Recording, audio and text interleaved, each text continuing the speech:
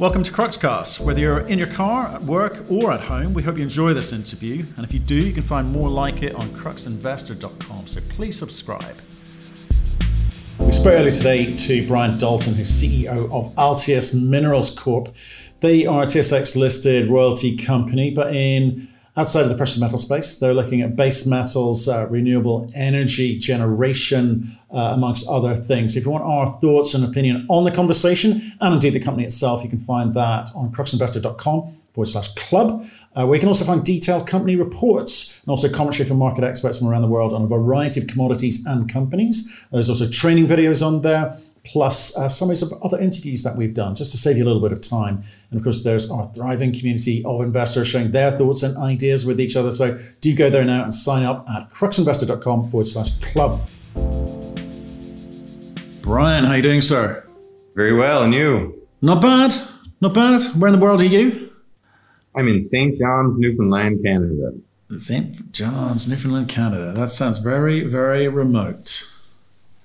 Is it? It's very remote. But, sometimes it's a good thing to be a little bit off the beaten path sometimes. You get a different perspective.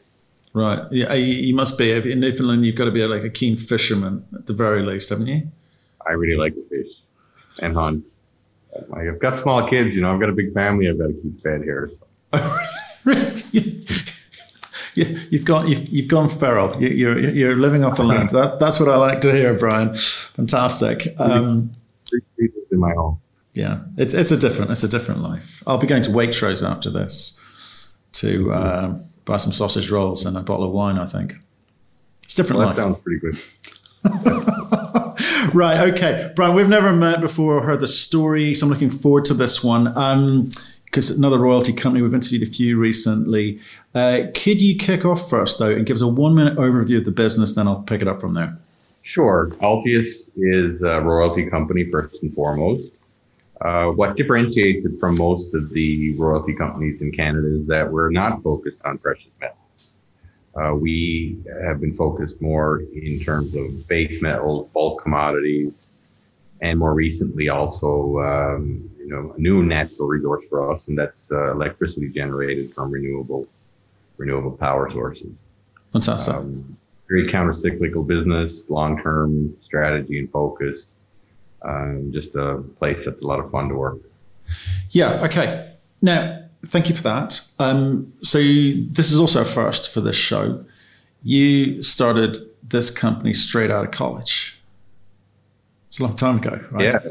Yeah. It was back in 1997 when a couple of classmates and I decided that rather than go out and put our job applications in for one of the big mining companies, we were studying geology at the time, that we'd take a chance and start up our own junior exploration company.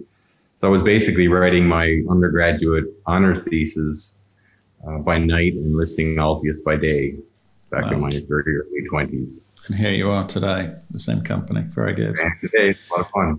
Serious question. So what did you set out to try and do? What was this company you set out trying to do? How are you going to earn money?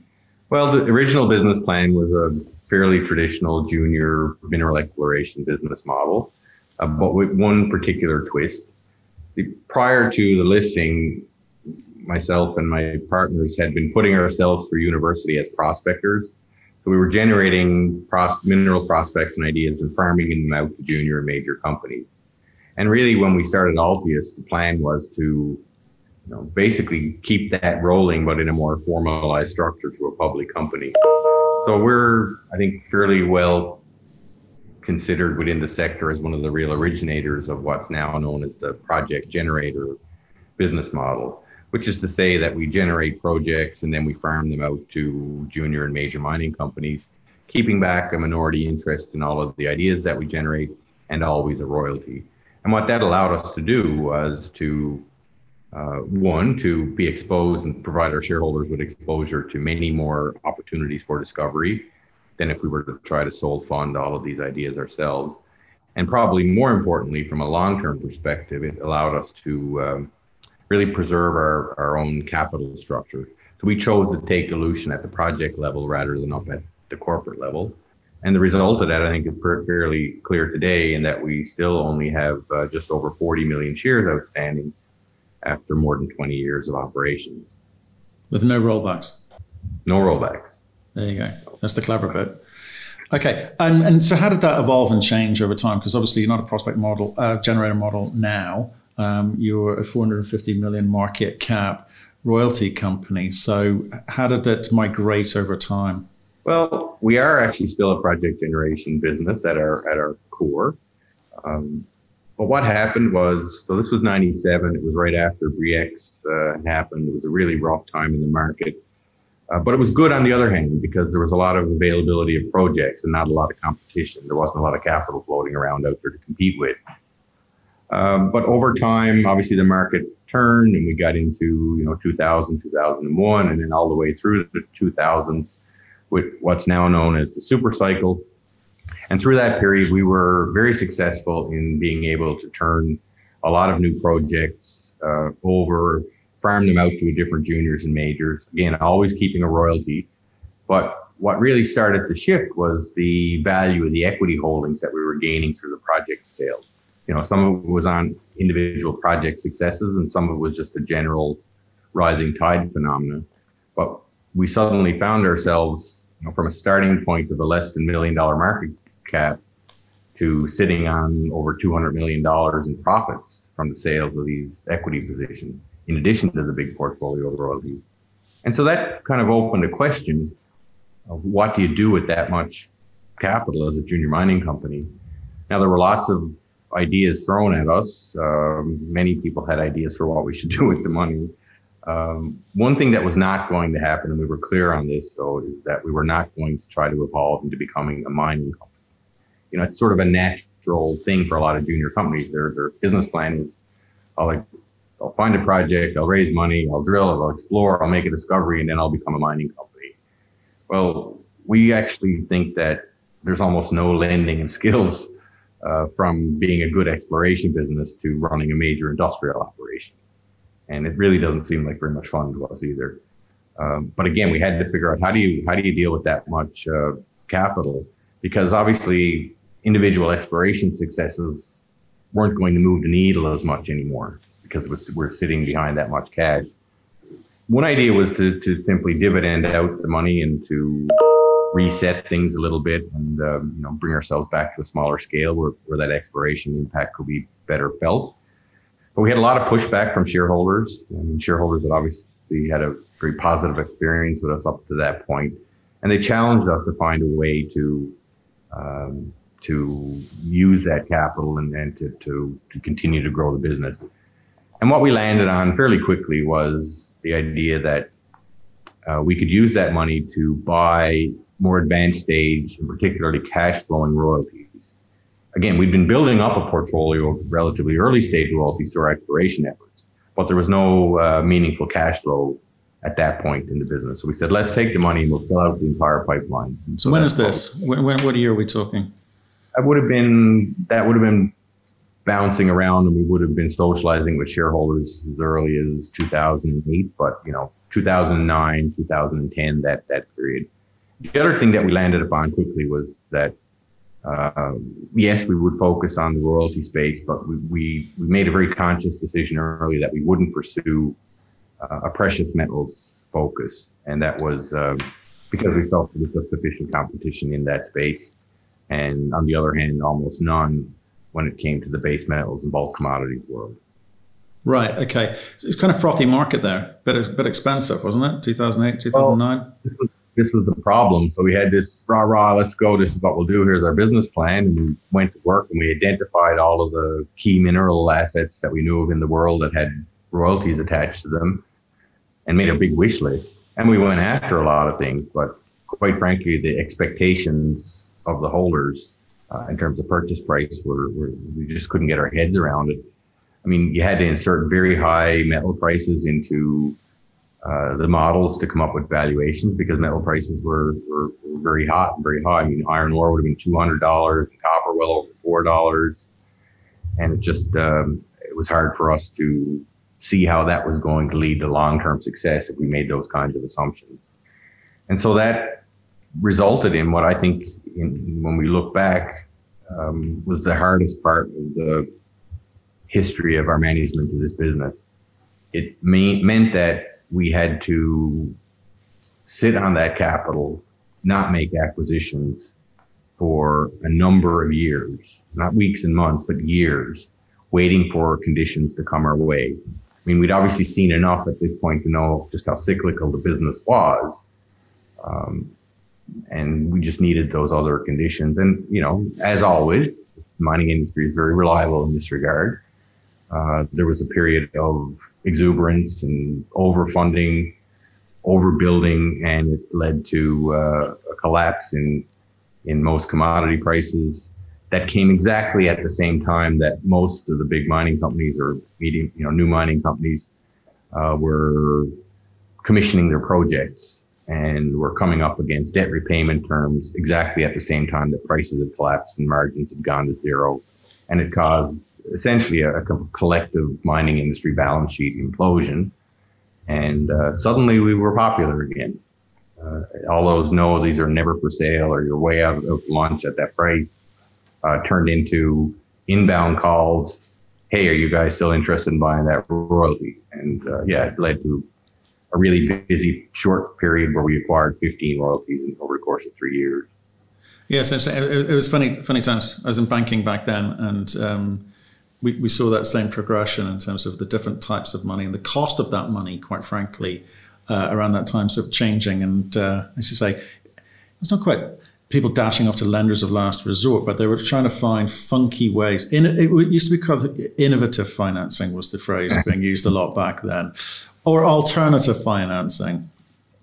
There you go. What I liked about that period is that we were the only alternative in most cases when we were providing capital. So that's obviously you can't get much of a better backdrop than that. Yeah, it was a great time for all the royalty businesses actually, when most of us really had our pushes in terms of building portfolios. For sure. Okay, so let's get back into the company. So I think that was really useful for people who don't know your story. Maybe a lot of our audience hearing this for the first time, just going to get a measure of how you think and how you operate. So let's get into my favorite area, which is business plans. Okay, and maybe we'll pick it up from sort of 2015, 16, where you're kind of picking up these what you said, 15 odd royalties in the marketplace. So what was the plan then? What were you trying to be at that point, having sort of gently migrated into something else? By that point, when you compare it to the precious metal space, you had an alternative for investors. You could buy your Barricks or Newmonts of the world, or you could buy your Franco-Nevada. But when we looked across into the diversified space, obviously there was your BHPs and Rios, but there was no real royalty level alternative. And so that's what we set out to create.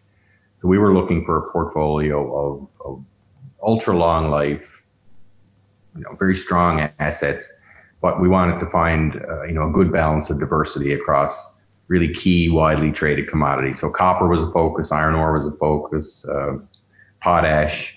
And, one by one, we managed to build up all of those elements and to come away with what I think is the closest thing that exists to a full emulation of one of those major base metal or diversified producers today. Right. But what's the hurdle you're coming up against? People understand precious metals, right? Easy to understand. You're talking about a bunch of commodities which are not as well. I mean, potash for one, people don't really get it. I think it's one for the next 2-3 years. I think BHP have said, nickel, copper, potash, and people are like, what? So you've got a big position there. So has that been a tough one to sell? We've been ahead of most of the majors, I feel like, in terms of directionally which commodities we really want to be exposed to. I get it, but the other part of it is that we're pretty fundamental in our investment approach. We're very technical about what we invest in. And what dissuaded us from getting involved with the gold royalty business is that, yes, we accept that there's a stronger valuation dynamic that exists out there. So there's typically a lower equity cost of capital. But we just couldn't get our heads around, 1 and 2 and 3% type IRRs that were the other side of that equation. Whereas in the base metals and bulk space, particularly when we're at the right part of the commodity cycle, we felt like we were making acquisitions that using, near bottom of cycle prices were still setting us up for, high single digit to even low double digit returns. And then in the fullness of the cycle, much stronger than that. So it's just a more fundamental approach. Maybe it served us well, maybe it hasn't. But I would put up our actual return on investment in royalty buying against anybody's. Right. Okay. But again, I come back to the thing. People are obviously missing something. So if I look at your share price, it's been flat. Let's go with flat. Let's go with flat, right?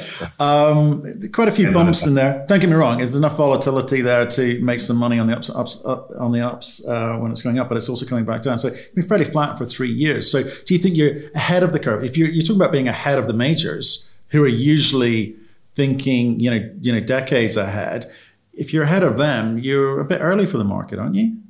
I think we were cyclically appropriate and that the market will come our way, quite frankly. I believe that, our exposures right now to commodities like copper and potash, and even in the renewable space, in many ways, it's coming into its own. These cycles take a long time to play themselves out.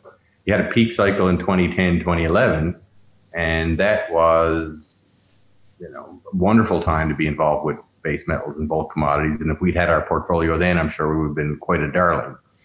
Well, you know what? It took another 5 or 6 years for the cycle to work its way to the bottom again. And now we've, had a very long period of no investment in the key commodity areas that we're focused on.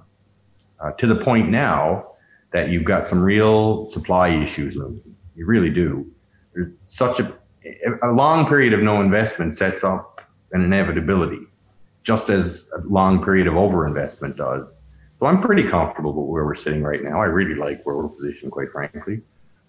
But the market's missing that, Brian. The market's missing that. They're not buying your version of events. I agree with you. I think because I want to get into some of this with you in a second here. You're looking to the future and saying, well, what's the world going to look like? And we need to get in there. I get that. But what's the disconnect with the marketplace? Is it you haven't been talking to them enough, or are they getting distracted by this shiny gold stuff that's going on behind us? What is it? Over the course of the 20 years I've run Altius, I've been pretty amazed at how investment timeframes have shrunk. Like the distance that people are willing to look out has really, really, really compressed.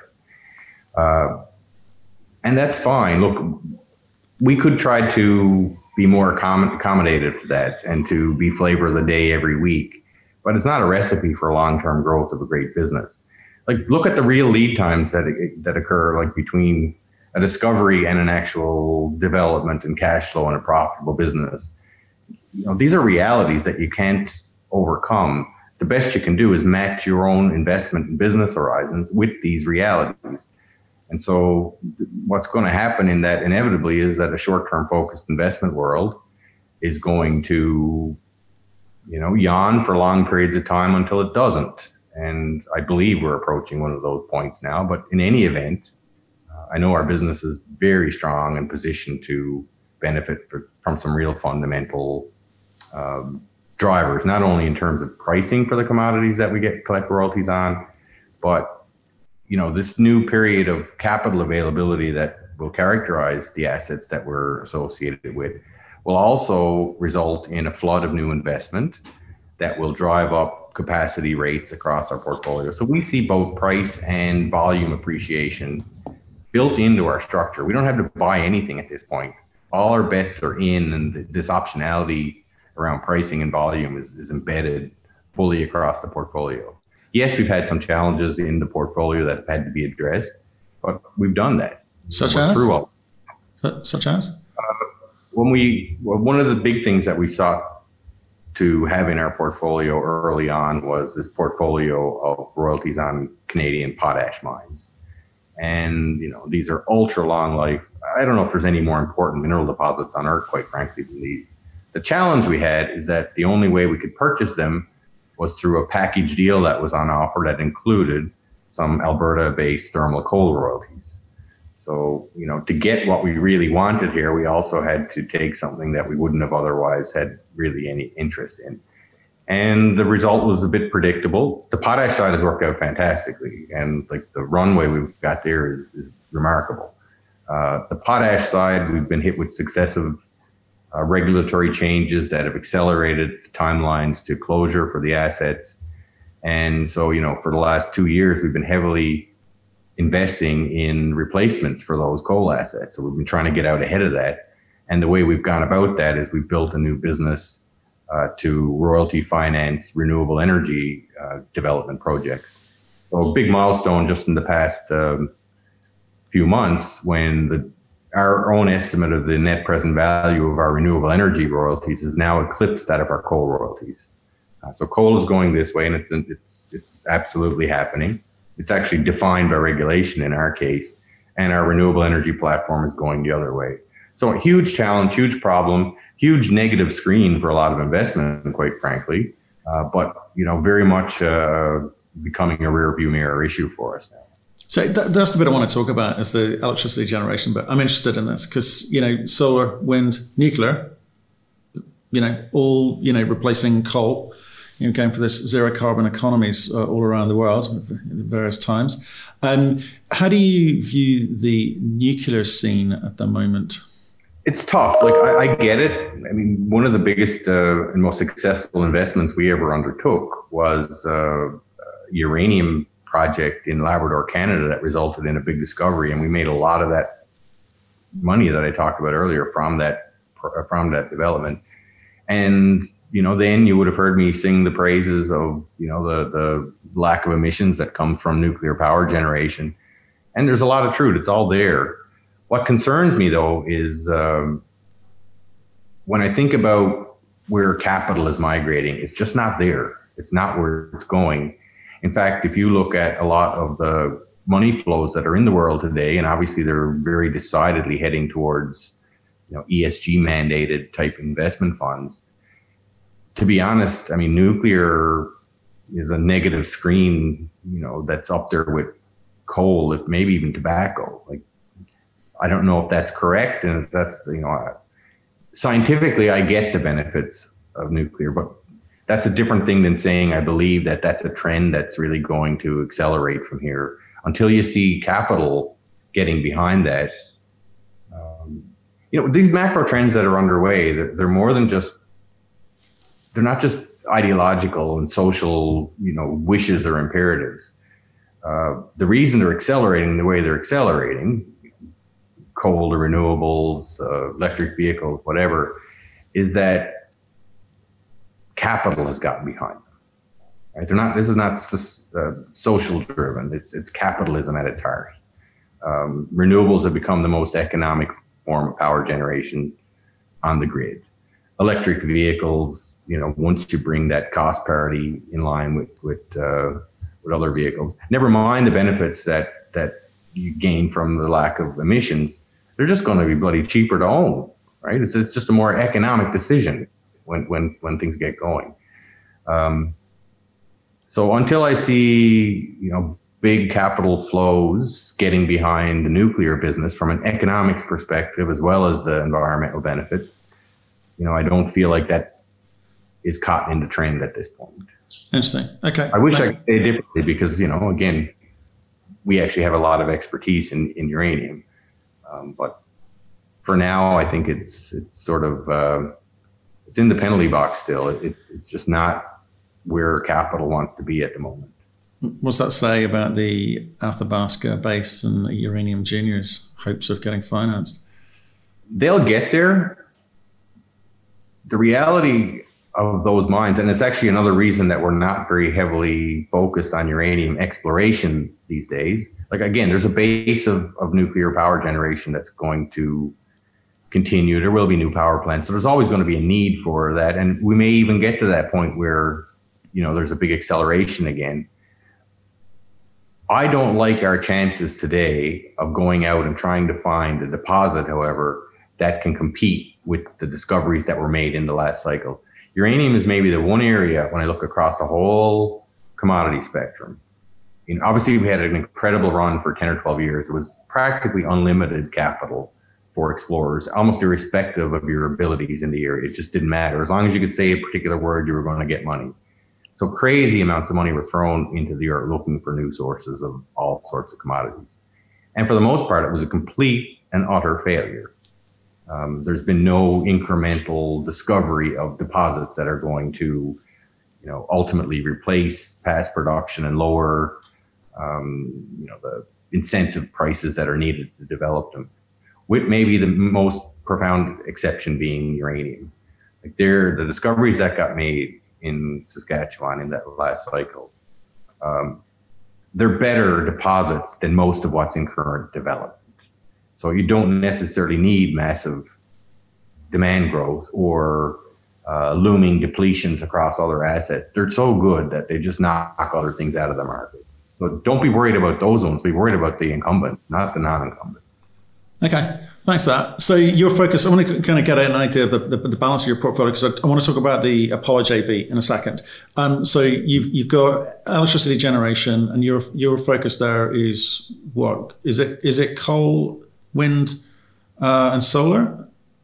What else is there? Right. So the legacy part is the thermal coal mines, which are actually linked directly to power plants, and it's the power plants that pay us our royalties. Well, the writing is on the wall for those. We've been we made a decision a few years ago that what we would do is we would take whatever royalty revenue we were expecting to receive from the phase out stage of these coal mines, and we would use the proceeds to create a whole new business as a replacement. So something that was becoming very short term and even shorter term than we expected at the time of acquisition had to be replaced with a long life, option value pregnant portfolio. And it wasn't that hard of a leap. I mean, it was obvious that one of the big things that was knocking coal out of the game from a power generation perspective, beyond, again, these societal level imperatives, was pure economics. Renewables were just becoming so economic. I mean, if you were looking to put new power generation on a grid and you weren't choosing to invest in the renewable space, you weren't making an economic decision. But, again, that was a massive game shift there. So again, we've been doing that. We've invested in 2 big portfolios of development stage wind and solar projects for the most part in the US. We've attached ourselves to 2 of the top 5 developers in that market. And through that, we've gained exposure, royalty level exposure to a portfolio of over 20 gigs of potential power generation. These are groups that have been bringing projects to the point that they're ready for construction, where they typically would sell and move on and continue origination. I mean, really specialized work, but critical work. And so we found ways to, in a really partner-like fashion as well, fund these groups and to accretively let them build up their businesses and for us to grow this portfolio of royalties. Right. So in renewables, like mining, development means it's pre-revenue, just about to go into a build phase, and it's a question of how much they build out, and that will determine the royalty that you return, because it needs to be sold into the grid. That's the way it works? The way it works is that, so I'll give an example of a real life example. So the first deal we did was with a group called Tri Global Energy, Texas-based group, big portfolio of projects. Our money went in and they were allowed, if you will, or we went in with very partner-like money that saw them invest across their portfolio as they see fit, with an ultimate objective of selling these projects on to final owners and sponsors. And so the way the deal works is that we put in $30 million. In exchange, we are due $30 million worth of royalties. That could be a different number of royalties depending on the different sizes of the projects that get sold in whatever order they're sold. But the easiest way to think about it is just in terms of the total investment amount. We put in that money, it has a 10% return, base return hurdle attached to it. So ultimately we will receive $30 million of royalties that will generate a 10% return. So in simplest terms, 30 million invested, should generate a long-term cash flow stream of about $3 million per year. It actually will be better than that because the incremental period of time between when we made our investment and when the actual cash flow kicks in is a period of time where our investment is still accruing. So if it takes 3 years, for example, instead of getting $30 million worth of royalties back, we'll get $40 million worth of royalties back. So our investment is already, accruing essentially. Got it. But yeah, understood. Keep it simple. Think about the front end total investment amount. And it will ultimately translate into some number of royalties. Yeah. It'll be diversified across projects and technologies and final owners and sponsors. But for anyone who's trying to figure out, well, what's the return profile or how does it work? We put up X amount of dollars here and we've got a very long-term base case, 10% or so annual return profile before a whole bunch of potential forms of upside and option value kick in. Right. Okay. And you got some line of sight as to how long that royalty stream, that annuity stream of cash keeps flowing, because you're taking a gross number, is it?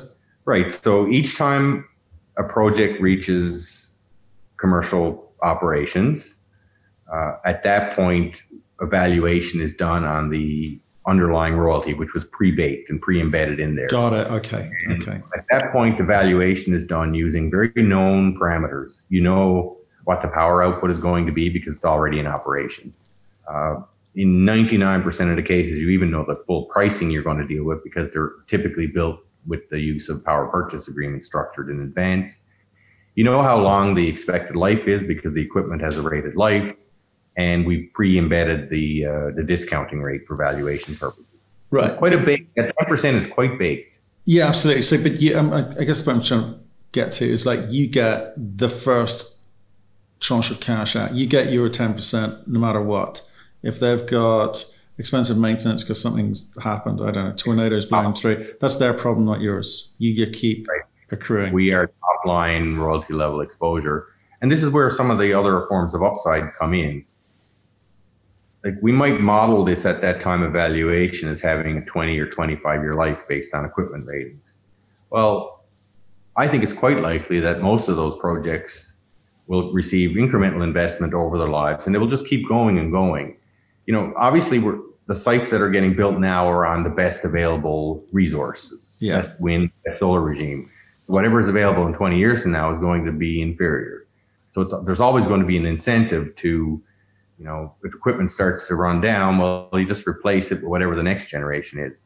That investment to continue those lives and just keep things running and probably to improve them because the technology then will be better than now, is entirely borne at the operator level. We have no share of that capital costs or operating costs along the way, but we're full beneficiaries of any of the upsides and benefits, which is very mining royalty-like.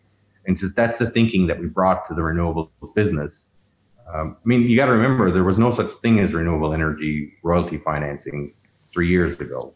It took mining guys and other natural resource sector royalty thinking to modify to that particular natural resource space and to win adoption. And it's starting to happen. Okay, so that's really interesting. So you're saying, right, example, 30 million you accrue during the design build phase until they start generating cash. So that 30 could become whatever. Use your example, 40 million, say, ease of mathematics, and then that's the number you use. Well, ongoing for the life of that location of that wind turbine, say, and it's down to the operator to maintain, upgrade, or otherwise it's got nothing to do with you. Fine, and they'll be able to pay for that because they're generating cash, and it'll be a different sort of cost structure for them at that point. So, but you've got them going. Okay, understood. I was just trying to work out how do I model this thing? How long you model it is an open question. What I can tell you though is that when we buy a royalty on a mine, this is a key focus area for us. We're always looking for those long lifers, whether it's because it's already been identified or because technically in our group we have a view on what will ultimately be found. But we want to see that long life because it's the best predictor of obviously mine life extensions, but also expansions. So, we're looking for that as a guide to that kind of optionality and outsized return. But in the end, at the end of it all, the resource is going to deplete. And that's what's kind of exciting about renewables. Because, unless the sun flames out, these resources are perpetual. Okay. Perpetual is a long, long time. It is. You've been perpetually at the helm of this company, it seems. So, so that's three firsts. So far, we've got three firsts, and we haven't even finished. So, you're first person I've met who's still working at the company set up straight after college. Your project generator model, right, we'll go with that. And then this, in terms of the thinking that you brought into the renewable space, you brought the kind of royalty model to them. I like that. I think that's easier to understand. So if I'm modeling this thing out and I just get a sense of what those line items are, as you say, pick a number, 25 years, 40 years, whatever. Can we just talk about the base metal component? Because we've talked about a little bit about the thermal coal, the electricity generation from renewables, but base metals is a big piece of what you've got too. And I guess with the EV thematic, people are going, okay, well, that makes a lot of sense. So what's the size of that? And again, how do we model out what that value is? Well, in terms of current revenue, base metals actually make up the biggest part of our portfolio. The core assets that we have royalty exposure to are the Chapada copper mine, which is Lundin's operation in Brazil. We own royalty interest in Hudbay Mining's 777 operation in Manitoba. Our original royalty, our first cash flowing royalty, is related to the Voisey's Bay nickel, copper, cobalt mine in Labrador. And then on the development side of things, we have a royalty on Excelsior Mining's Gunnison project. It's in Arizona, and they announced 2 days ago that they're starting first copper extraction. And then beyond that, Curipamba, which is the Salazar Adventus project in Ecuador. We own the royalty there. So, we've got a nice pipeline of really strong producing assets, embedded optionality in those, particularly at Chapada, where Lundin is undergoing or is undertaking some pretty significant potential expansion studies right now. Resources there have been growing much faster than production rates. So there's another example of one of those free upsides potentially coming at us in the near term. An operator who makes the decision to expand their production rates, making us obviously a beneficiary at the royalty level, but having no share of the capital costs. Right. And then on that, just the deeper pipeline of development stage assets. And when do those developments happen? They don't happen at the bottom of cycles. They happen when things get better. Right? So you want to position and own those development stage royalties when things are tough. And I guess it's a way of saying that we don't feel a tremendous need at this point to be overly active on the M&A front because we were so busy back when it was more opportune.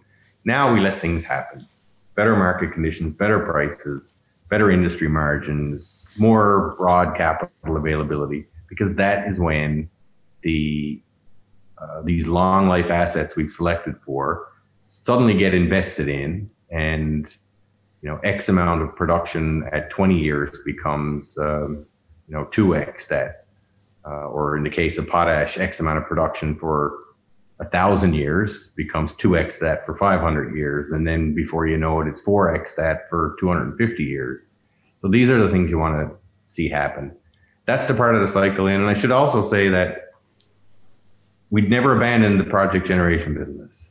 In 2014, 2015, and 2016, when there was no money available for the junior mining sector, when the majors had no margin, so the first thing to go was your exploration budget, well, we went pretty much mad, took our brains out, and bought up every piece of available land that came open in all the core belts of the world that we were really attracted to. And since then, we've been able to complete agreements for 60 projects since 2016 that have resulted in new equity positions and new early stage royalties. We're so much better positioned going into this upcycle than we were in 2001. It's exciting. So here again, cyclical focus. You buy these assets that have all sorts of optionality embedded in them at the bottom of the cycle. You let the cycle do its thing. They will grow because conditions are right for them to grow. And at the same time, the project generation business, when does that get most of its benefit? It's when capital comes back and everybody gets excited about exploration again. So again, you talked earlier about, it's been a flattish kind of ride for a little while. Well, flat's not bad when everything else is going like this. Now, the last 6 or 8 months, obviously the gold sector has come on, but I feel so excited about how we are positioned for exactly where I think we're to in the cycle right now. This is exactly where we want it to be. Yeah. Okay, let me come back to that, okay? Because I do want to make a point about that one. But can I just ask a question, because I think Lars is going to park this section of the conversation, is have you made any portfolio sales? I don't mean project generator type stuff. Have you sold off any of the rest of the portfolio? No, the only thing that's gone in the way of sales, so our royalty exposure in iron ore is somewhat indirect. We own shares in a company called Labrador Iron Ore Royalty Corporation, which in turn owns a big royalty on an asset in a Rio Tinto asset in Labrador. And it basically serves as a pass-through vehicle for that royalty income. Mm-hmm. And earlier this year, at the peak of COVID concerns, we made a decision to sell down some of our position there. But it wasn't so much an economics or an asset level decision. It was more of a prudence and balance sheet type decision. Okay. No, we're typically not looking to be sellers. The one exception to that would be through our project generation business, we actually happen to have a lot of gold royalty exposure, not because we've been buying gold royalties, but because we've been finding gold projects as we do our general work. So, we would be in the future, I think, sellers of our gold royalty interest as they mature, simply because they're going to be much better valued in a pure play gold royalty business. But we're looking to make calls that turn us into very long-term holders of our assets. Okay.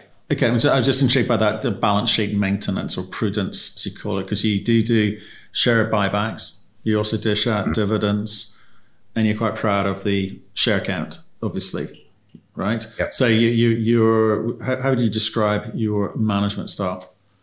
We're owners. Okay.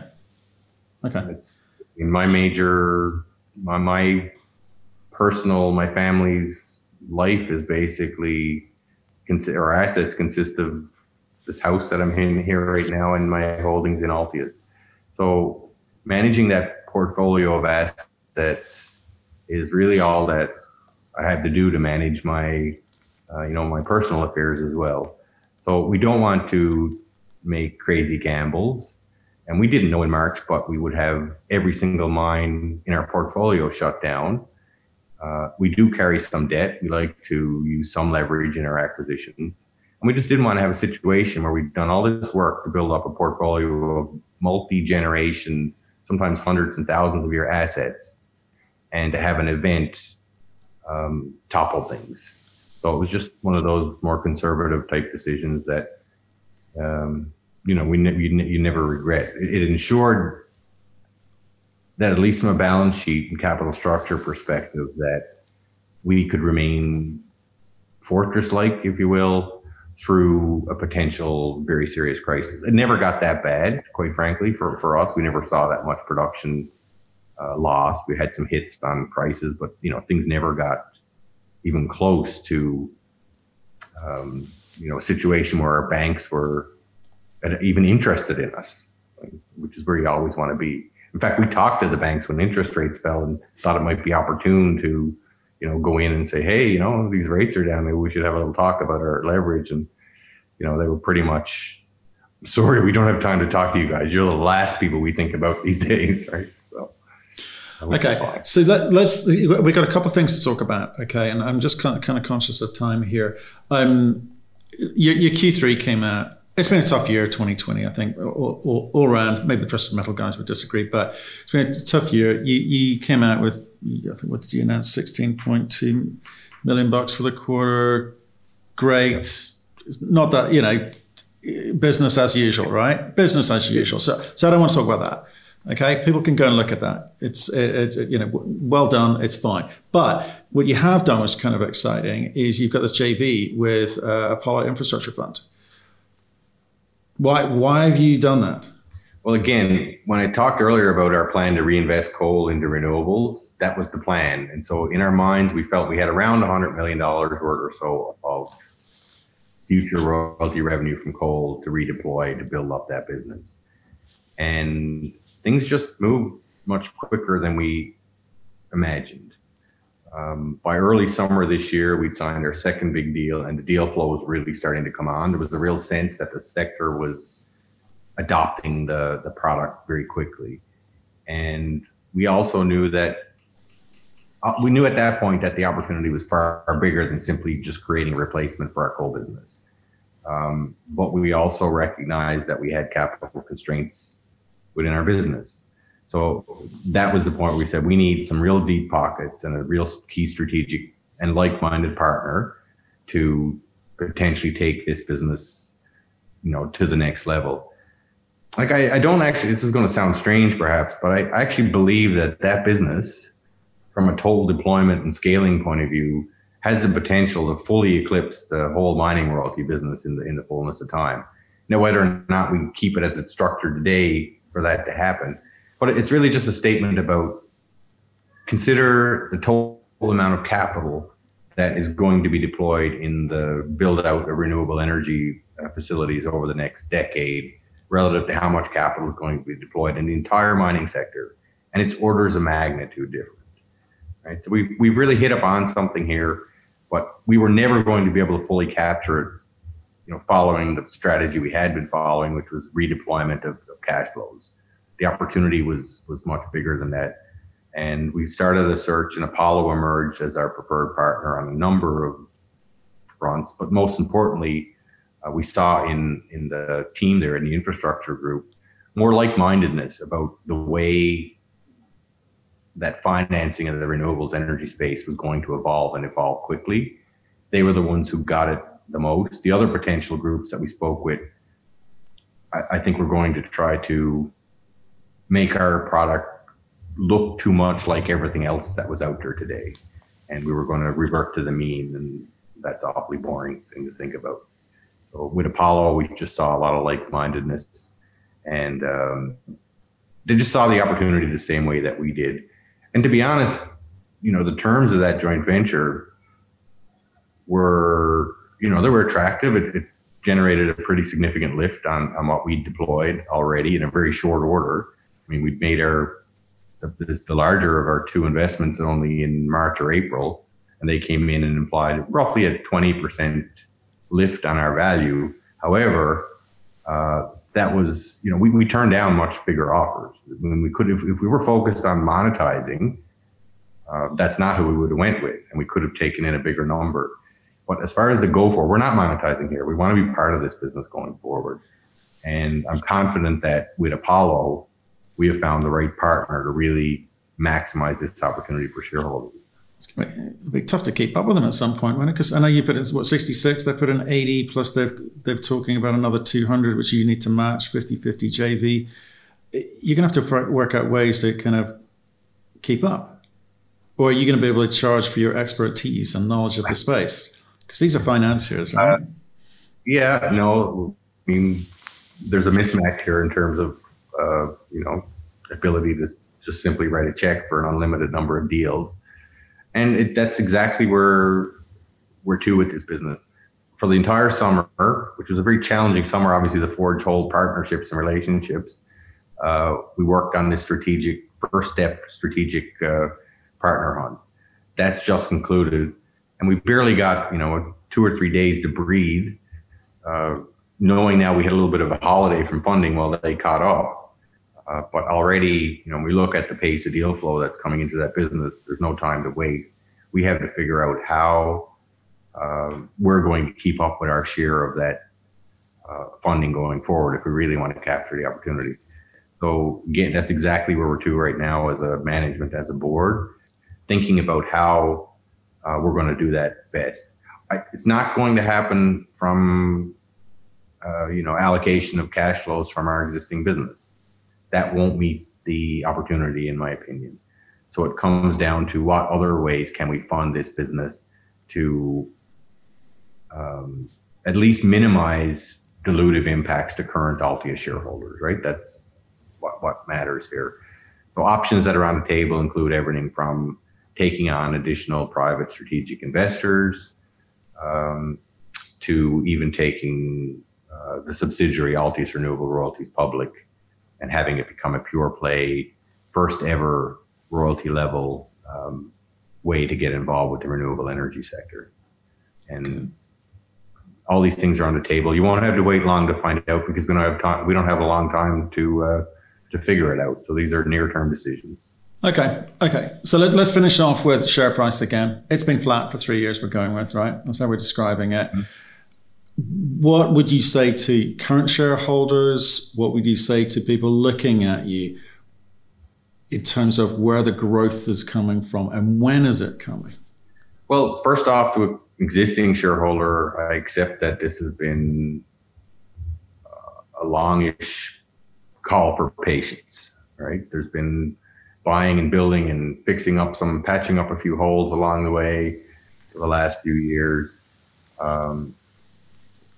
But in the bigger picture, in terms of where we're to cyclically, when I look at how we're positioned fundamentally and in terms of where capital wants to be in the world right now, we're fully exposed to the electrification thematic here through copper, nickel, cobalt, lithium, obviously renewable energy quite directly, sustainability in food production through potash natural fertilizers on the very best potash mines on earth, by the way, and even in iron ore, which you maybe wouldn't naturally associate with sustainability thematics.